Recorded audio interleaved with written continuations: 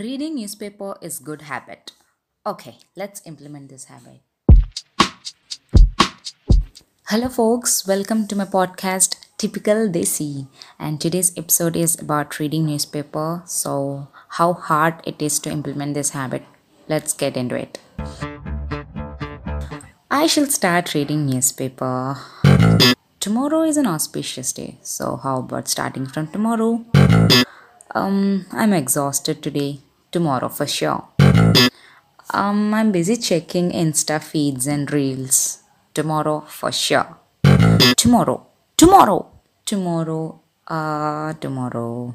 Okay, one last tomorrow. I should get energy, so I'll eat and come.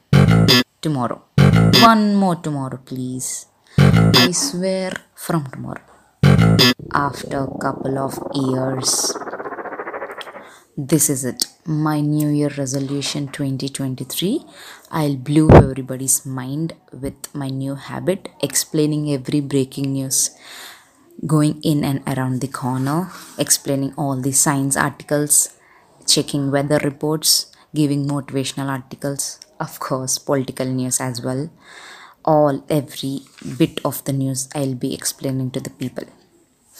Come on, breathe in, breathe out. Wait a minute.